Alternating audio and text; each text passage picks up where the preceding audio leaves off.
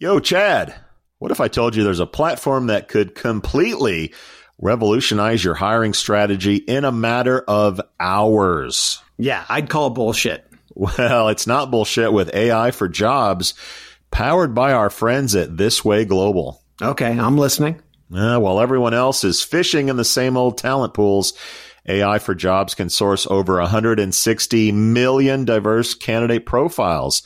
This Way Global has established unique partnerships with over 8,500 trusted diversity partners. So wait a minute. All of the hard on-the-ground work is already done. That's right, cowboy. You can discover 300 qualified candidates per job rec instantly. Wow. It's like having a candidate sourcing magic wand.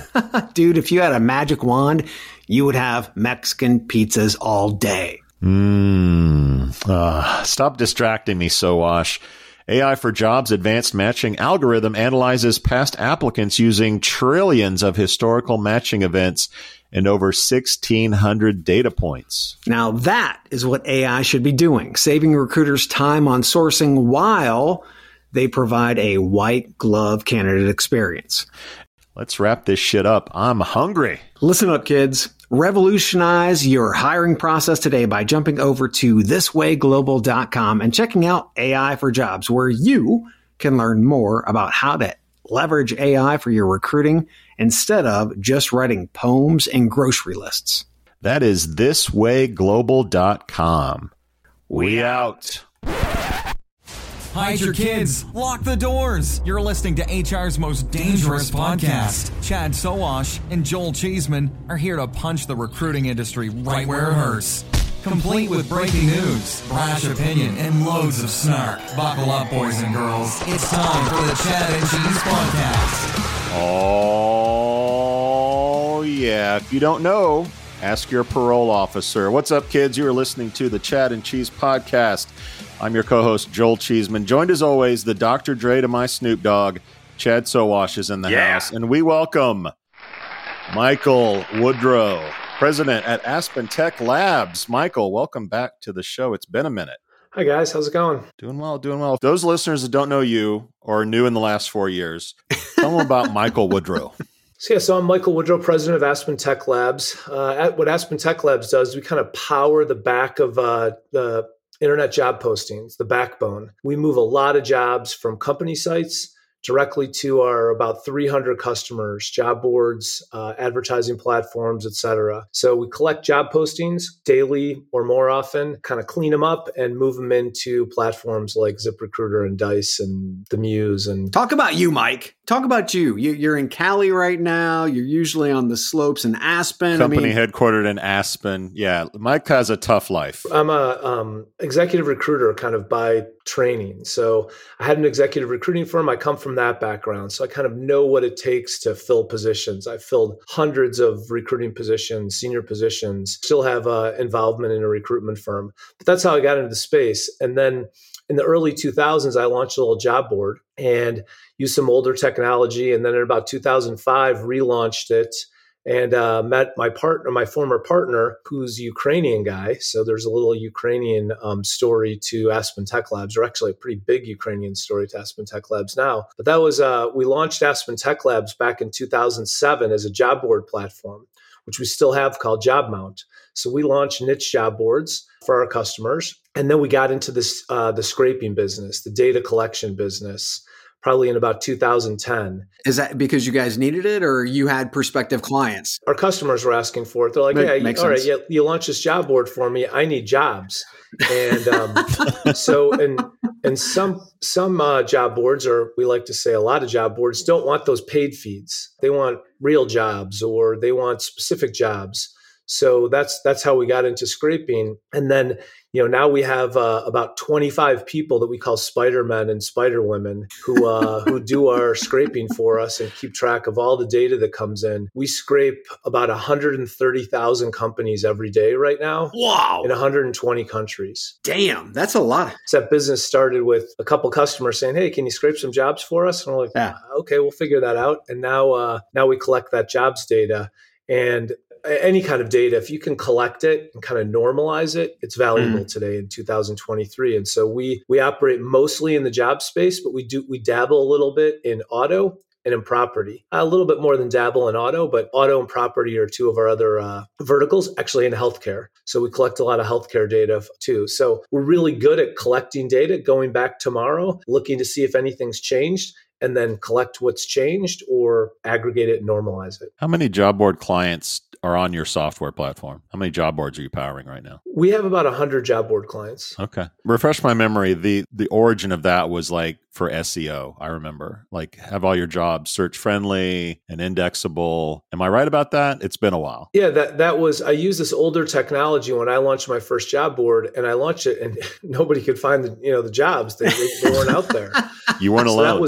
That was a big piece of me moving over to this platform that now is JobMount, that the jobs are all very well organized and set up for Google to easily find them. Let's rehash a little bit of our last conversation, and kids, we'll have a link in the show notes on this one so you can listen to that one. But back in January of 2019, the three of us got together and we talked about some things that are still being talked about today. One of those being Google for Jobs. So there's been a huge change and shift, and will it be there and will it go away? And then here as of late, we start to see that they're beta testing paid jobs. So your thought back then was that Google is going to be a force. Google for Jobs is going to be a force. The question is today, do you think it's going to be a force for good for the rest of the ecosystem? Or evil?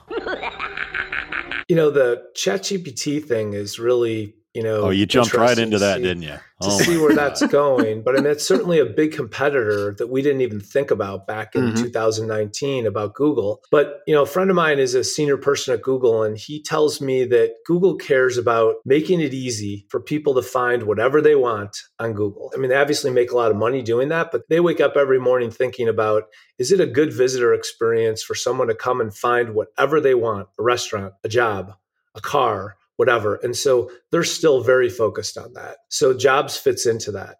And one thing that we're seeing with them recently, I'm a big, I don't know about advocate. I mean, I'm bullish on Google for Jobs. I think it works really well. It's clean. If I were a company, and I say this all the time, make sure your jobs are getting on Google for Jobs. It's free clicks.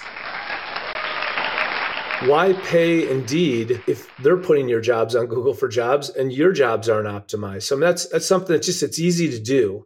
So I think it's super important. I do think it's going to be a good thing for the industry. People are putting, one thing that they're focused on these days is addresses. Most job postings, surprisingly, don't have street addresses. But Google wants to, between their mapping and between everything, they want the job postings to be very specific because people search on things like jobs near me or X jobs near me or something. So addresses is something that is super important and becoming more important. They're telling their most important partners, unfortunately, we're not one of them apparently, but they're telling some of our partners that you need to put street addresses on job postings. Is mapping coming, you think? Yeah. So, man, if you think about it, I mean, you think someone would want to say, hey, this is where I drive my kid to school, or this is where I do whatever. What jobs are going to be near there? What jobs are going to be around? And that technology should exist. So, I think it's super interesting. The paid thing, I don't really think it's a big threat to the industry or anything, So I'm actually a little surprised that they're monetizing it, but they're trying to monetize it. There's no question that they're more serious about it. I mean, they've been doing updates to their algorithm. We follow it really closely. They've been doing updates to their jobs algorithm about three to four times a year for the last 2 years. So they're on this. Why are you surprised they're monetizing it? I mean, Chad and I have been predicting it for about 8 years now, like before the show started. Why are you surprised by that? They are a for-profit business, right? Yeah, I don't know that it'll be super easy for them to monetize it, I guess, But, maybe it will. I don't know. I mean, it's like Indeed in the early days. All I need is about a dozen clients to pay me a ton of money to get their jobs indexed or higher in the search rankings, right? They don't need like 1 million clients. They need a few job boards. Like they already have LinkedIn and ZipRecruiter, right? I mean, they'll pay them a few $1 million a month, I would assume, to have their jobs. Yeah, I just don't know if that's going to move. It's got to be a big chunk of money to move the needle for Google, And so you're talking about, is there a $5 billion opportunity for them?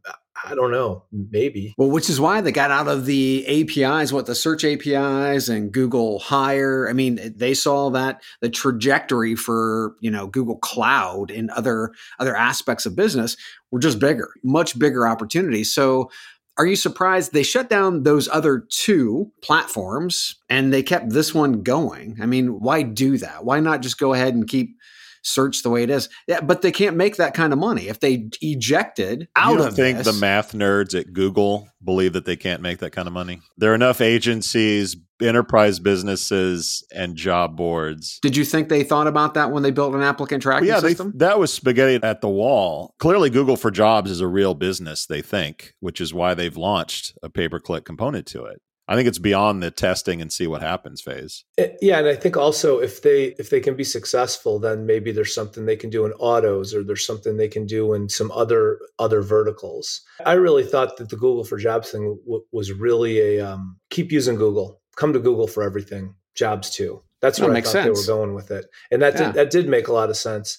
But maybe they're trying to see if there's a big enough revenue opportunity, and then if there is, some of these other verticals, like I'm talking about autos, that'd be huge too. Does it just turn into more arbitrage though? I mean, as we're starting to cycle jobs through, job board A to ZipRecruiter to Google for Jobs, does it just become a huge arbitrage game at this point? I've always been really negative on the ARB game because the candidate experience is just so bad. Oh yeah. Right? And so, we have a good thing in our industry. Why screw it up? Right. And so I've always been, against the ARB piece. It's not that easy to ARB, I don't think, the Google side.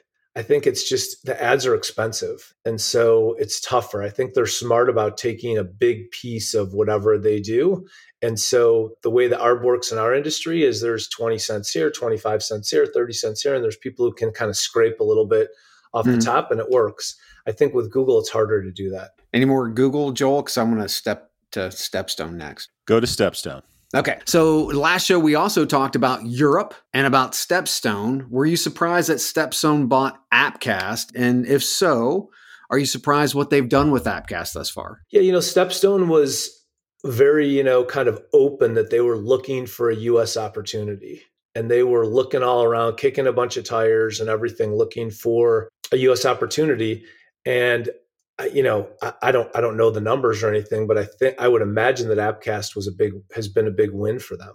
Again, I mean, like I said, I don't know the numbers, but Appcast numbers have to be down because Amazon was advertising just like crazy for a couple of years. And that was, that most of that was on the Appcast platform. And they've pulled back really significantly on that. But I think it's a great business. I think, the StepStone guys are smart. A whole bunch of their businesses are our clients all over the world, customers all over the world.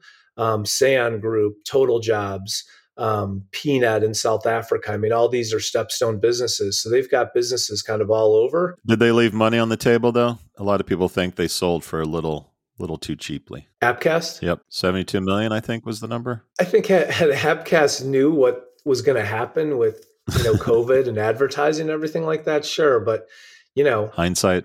$72 million for a relatively small business is a good number. It'll buy a lot of beer. Yeah. So it's interesting. I think those guys did okay.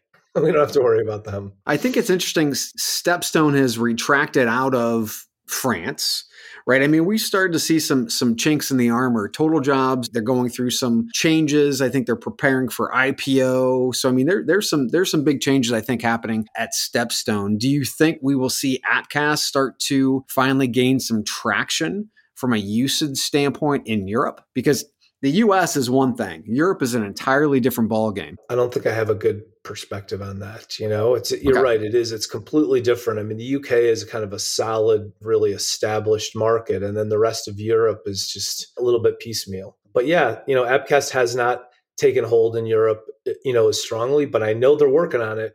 I know they're working on it. They're definitely focused on it.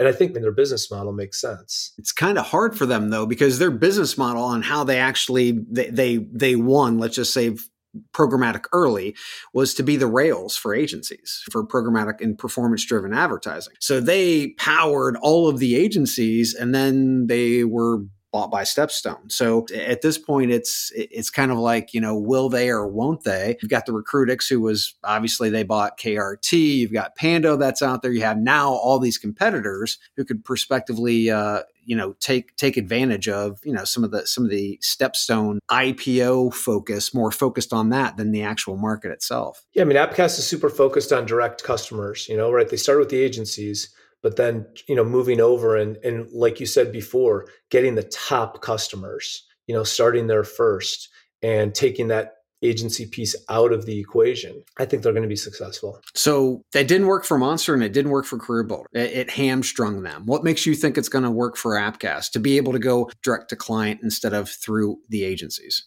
Well, yeah, I guess I don't have the full answer. I'm a big fan of Appcast. I think these guys are smart. I think that they're trying to make sure that the visitor experience is high quality. They try and they're trying to work on things that some of the other guys don't care so much about. And I think that over time, they're going to build share. Last show, we also talked about ZipRecruiter, and you were very bullish on them. You said that pretty much their brute force ability is driving their success, but that brute force seems to have gone limp over the last couple of years. What the hell's happening at ZipRecruiter? They were they are super focused and have been super focused on SMB, right? So the middle piece of the market. So they had their layoffs, Indeed had their layoffs. Once you're a public company, I mean, the game changes. And so, I'm thankful. I mean, I would assume you guys are thankful you don't have to report quarterly. I mean, I'm thankful that I don't have to report quarterly and always be up over last year. My wife wants weekly reports, by the way, which can be more brutal than public markets, but that's a different show. Yeah. So I think once you go public and you have quarterly reporting responsibilities, the game changes and you just really have to dial it down. But we work super closely with those guys. I'm still bullish on ZipRecruiter. They're smart guys. I think their advertising is pretty cool. Do you own shares? Do you own the stock? I don't. Okay. I'm not that bullish. I just feel like I'm long enough into some of our customers that I don't really need to own their shares. I've got a bigger stake than some shareholders do. Yeah, so I think they have a direct pipe into Google and some places like this. I mean, they're working on some really cool things, and I think they care about the visitor experience. I know they care about the visitor experience. I know for sure they do, because we've got a product called Jobs Control that we follow clicks through to see where they land. And they're a customer on that product. So they care. They want to know. They distribute their jobs. They want to know what the situation is for the visitors. And that's rare. Okay, listener, how can you help your employees become more productive? I have answers. How about automating manual and repetitive tasks, giving meaning to data, then allowing that data to actually drive decisions? And how about matching people to your jobs quicker? Well, wait. The Chad and Cheese has a new LLM? No, Cheeseman. I'm talking about TextKernel. Ah, okay. That makes more sense. What I'm hearing is the groundbreaking concept of, wait for it, simplicity. Seriously, though, TextKernel cuts through the complexities like a tortilla chip through some hot nacho cheese. Oh, my God. Really? Nacho references already. Anyways. TextKernel brings efficiency and productivity to your operations. TextKernel seamlessly unifies your tools and data to drive efficiencies and success. TextKernel is creating new opportunities for your recruitment journey, kind of like adding guac to my barbacoa burrito. Oh, my God. How about extracting meaningful insights from data? I mean, that's something. Swiftly matching people with jobs, automating repetitive tasks. Who knew such advanced concepts were even possible in the land of human resources? We did, Chad. We did. Dude, wrap it up. I'm a little hungry. Imagine that. Okay, listener, get ready to use today's tech to drive efficiencies and productivity. Visit TextKernel.com. That's TextKernel.com. Nachos.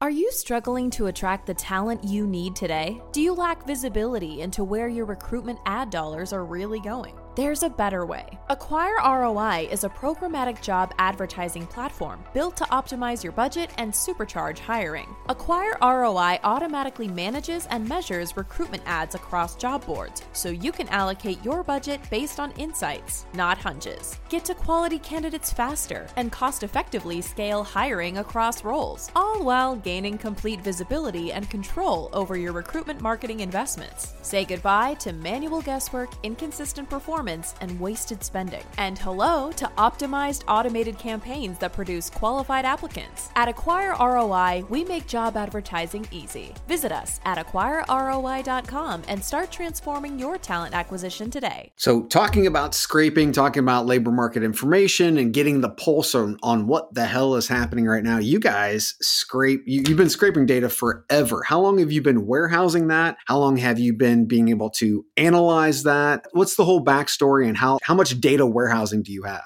So we started collecting data for our customers and configuring it for them. So if we scraped for Dice, they want the data delivered this way. If we scraped for ZipRecruiter, they want it delivered this way. So we weren't very smart about it in the beginning. We just kind of collected it, configured it, and sent it on.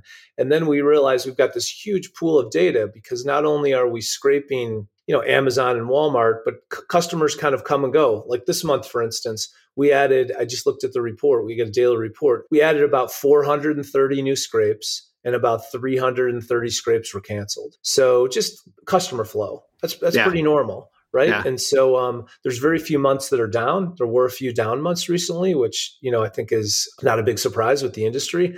But so there's always scrapes being added and scrapes being subtracted. And so what we decided to do was take all these scrapes that were being canceled and continue scraping them and collecting the data. Now we've got this data, but we had 8 fields for Dice and 10 fields we were collecting for ZipRecruiter and everything. And we looked at the data and we're like, God, this is a mess. So it took about 2 years to really figure out how we could aggregate it, because you think of all these job postings are the same, but they're really not. They're looking at things differently. There's a couple extra fields. Somebody's adding an industry classification. Someone's adding this, whatever. And so it took us a couple of years. We launched this big jobs data quality project, both for our customers and to aggregate and normalize the data. So that took a couple of years. And last year, in about the middle of 2022, we felt like we were at the point where, okay, we've got this data normalized and we can make some sense of it. And so that's where it all started. So we have some historical data going back further than that, but not too much further than the middle of last year. So now we're starting to build it, and we have everything we do is AWS, Amazon Web Services. I'm a big advocate of those guys, and Amazon's a customer too. And they have a job board called AWS Educate. So we work closely with those guys. Such a name dropper. Yeah, right. You got to throw out. Smart man. Google, Amazon. We have some good customers. Amazon, ZipRecruiter. I know all the famous people. Let's bring us back into 2023. The Pulse. You talked about it, a lot of data, a lot of things you guys are finding out. Give us a 30,000 foot view of the current state of employment and workforce issues. State of the union of jobs. Yeah, so we have Job Market Pulse. We're putting out kind of quarterly reports and some other things like that. One thing that we look at that's really interesting is we have all of the S&P 500 companies in our database. So it's easy to see, hey, what's going on with S&P 500 companies? Is that representative of the US or not? Kind of think it is, because it includes the Walmarts of the world and some of the big hiring companies. And then it includes Exxon and some of the, Microsoft and companies like that. So back in November, they had about 1 million job postings out there available. And remember, all of our data comes directly from the company sites, not from job boards where maybe they're duplicating things or they're doing whatever. This is directly from the company site. Is that global or US, just so I know? So that's US. The number I'm giving you is US, about 1 million jobs US in November. And now that total has dropped below 800,000 jobs. So that's a pretty big reduction in job counts, more than 20% since November. And now we're sitting here at the end of March. So what the Fed hopes to happen is happening. Ultimately, they want fewer. Yeah. And so, I've been in this game for a long time, since, the 90s. So my perspective really is that when employment was really ridiculously low, kitchens and everybody was short staff.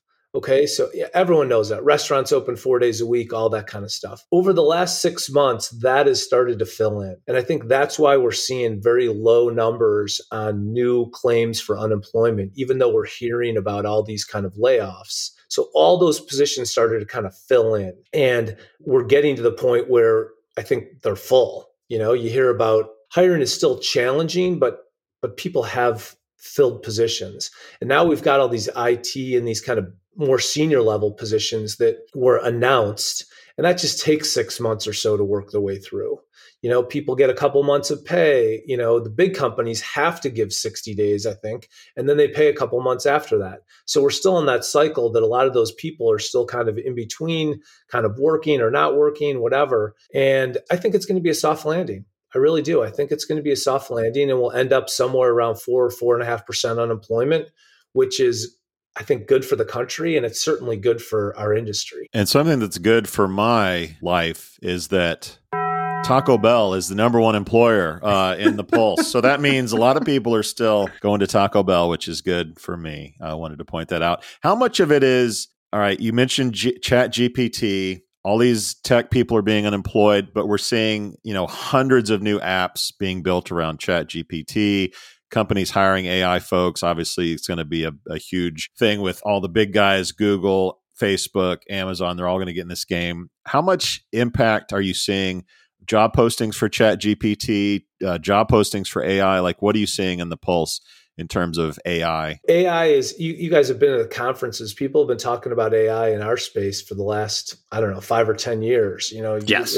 You don't see that much kind of coming into play. Mm-hmm. But I'll tell you, what's some things that are really happening. One is ChatGPT, the data is old, right? September 2021, and that'll come quicker and quicker and quicker. Will it get to real time, what we call real time, 1 or 2 days old? I'm not sure how long it's going to take to get there. That's a lot of data and processing that. So I think for our industry, I'm not sure that it's going to be a huge, huge deal. Here's something that's super cool, though. So you ready for me to drop a few names here? Oh, let's do it. Here we go. Here we go. So my daughter's an AI PhD student at Stanford. Oh, okay. Hello. So serious stuff, right? She's here with me this week, and she was coding, and she has an extension on her computer that Stanford has access to from ChatGPT. She starts coding, and it tries to finish her line of code for her because it knows what she's doing. Seriously, I watched it. And after she does it, she'll run it through, and it'll say, hey, here's a better way to do this. And I use this example with her. I'm like, is it like Google Translate that if you don't really know what you're saying, you're not really sure what's coming back? And she's like, exactly. But if you know what you're doing, it's telling you a better way to do something. So she's actually making a presentation to our team tomorrow about how they can use ChatGPT to be quicker with their coding and more efficient with their coding. So that's some cool stuff. Shall we play a game? That's being used now. That's not like next year, next month. Elon Musk say. So bring that into our space. Don't you think? That's on-demand QA/QC. That's what's happening right now, right? Yeah. But that could literally be taken over after it's been trained enough. Yeah, I mean, her argument is at this point, you still need someone who's smart enough to see what's happening. Is it doing what you want, what you really wanted it to do, or just what it thinks you want it to do? So that's cool. And so it's already being used. And this is just literally a Chrome extension. Yeah. So bring this into our space, Mike. I mean, job postings. Why couldn't, same thing, I'm starting to write a job posting and it starts writing it for me. I mean, what vendors, what businesses in our space are going to be disrupted by what your daughter's seeing on the ground? It'll certainly make it easier to, write a job posting. And you can, things that are important like, hey, could you check this job posting for diversity and inclusion? They'll say, hey, here's a better way to say this, or here's this. The thing that I think is super interesting is it's easy to generate content. So Google is, and the search engines and everyone they're really big on original content. So what is original content going to be like starting a month ago? Well, there'll be new tools, and there already are, that make it sound more organic. Like they'll take the AI wrote this and they'll rewrite it, and AI can't. It'll be like this game of whack-a-mole. There's already tools that can say, did AI write this? Yeah. And there are tools that will rewrite the AI so that AI can't say that AI wrote it. Yeah, exactly. So question, are companies like Textio in mortal danger? Yes. I mean, why do I need to spend the kind of money that Textio wants me to spend when I can just, hook up a Chrome extension and have a nice day? I mean, is it pretty much their day in the sun is over, or they just need to sell as soon as humanly possible? They're going to be under pressure, but good companies adapt to new technology. So if they can help people use AI to do a better job writing, and not, instead of having 1,000 customers, have 10,000 and charge them half as much. I don't know. I mean, that's what I would be thinking about if I were them. Michael's so diplomatic. He is. He's bright and shiny too. It's like I'm happy just talking to him. I don't get this just having a regular conversation with Joel. Mike, thanks, man. I mean, what about you guys? ChatGPT is going to create podcasts. Hey, this is our show, Mike. This is our show. What if they created podcasts that were actually funny? No, I'm just kidding. Oh, damn. That's a very good question.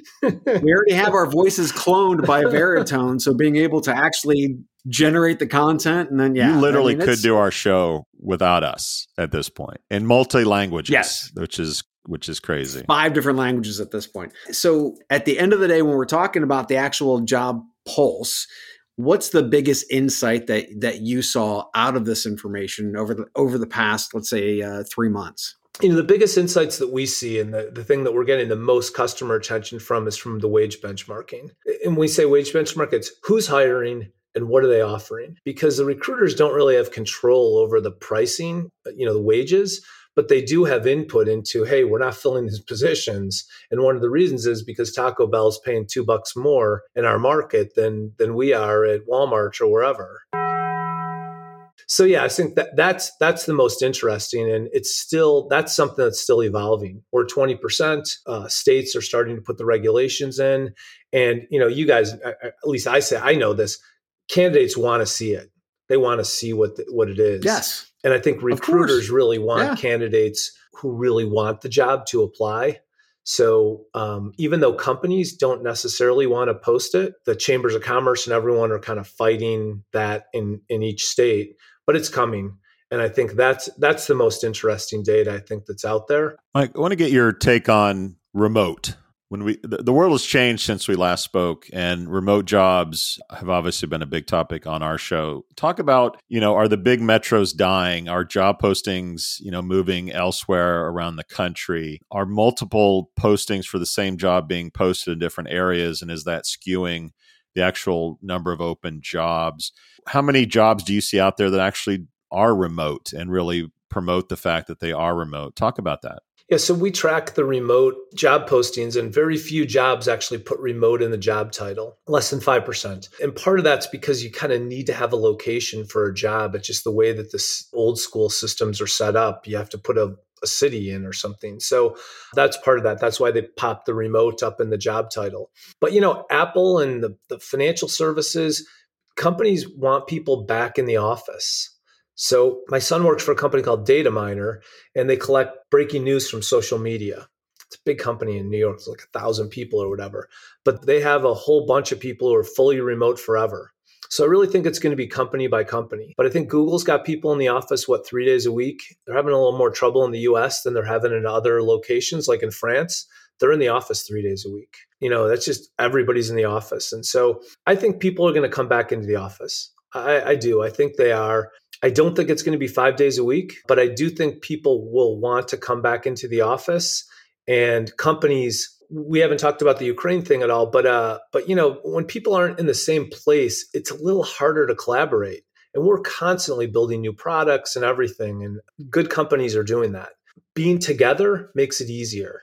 And just kind of, you hear about these companies who are saying, oh yeah, we're going to meet once a quarter in wherever, and we're going to bring everybody in from all over and do that. I don't know, that's pretty expensive, and that just seems like it's not really practical to do that over the long run. I think people are going to come back in the office on some kind of a 3-day a week basis, and that's going to become the new normal over time. That's just my perspective. So real quick, talk about Ukraine, because you did have and probably still currently have workers that are in Ukraine. I mean, how did that disrupt business? It had to have, because it disrupted their lives. How did that disrupt, and how did you at that point start to work toward a solution for them? We have an amazing team, and we kind of call it family. So there's 60 people in our company. Right before the war started, we moved a handful of people out to Portugal and Poland because I was worried about power and internet. That's what I was worried about. And that's what most of us were worried about. And then obviously this happened. So we have 45 people still in Ukraine, and the people are amazing. Wow. We have not lost a single customer over the war. So nobody was disrupted. Our people needed something to do other than kind of worry about the war. So our people decided to work. And so that was awesome for our customers and for the company. The people are fatigued now. The people who are still there are really kind of tired, kind of tired of this. And I can imagine it. One of my guys is having his first baby. His wife's having her first baby in a few days, lives by an anti-missile battery. So that thing's firing at night, it's just something you just don't think about. So the people are amazing. Customers have not been disrupted because of, there we go with AWS. Here's another plug I'll put. Starlink is freaking awesome.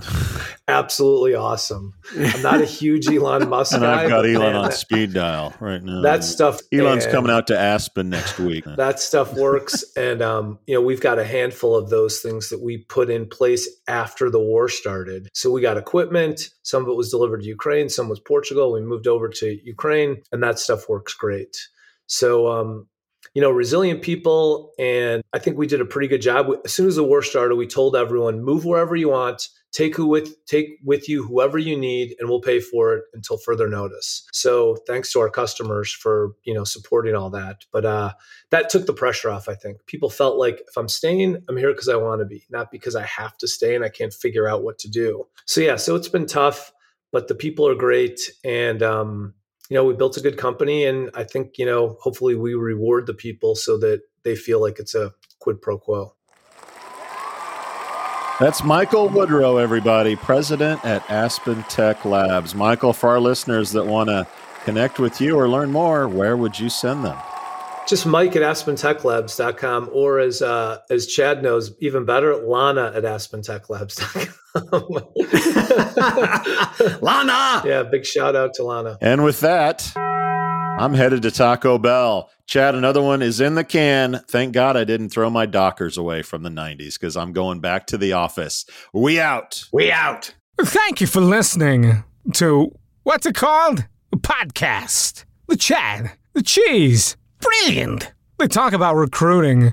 They talk about technology. But most of all, they talk about nothing. Just a lot of shout-outs of people you don't even know. And yet you're listening. It's incredible.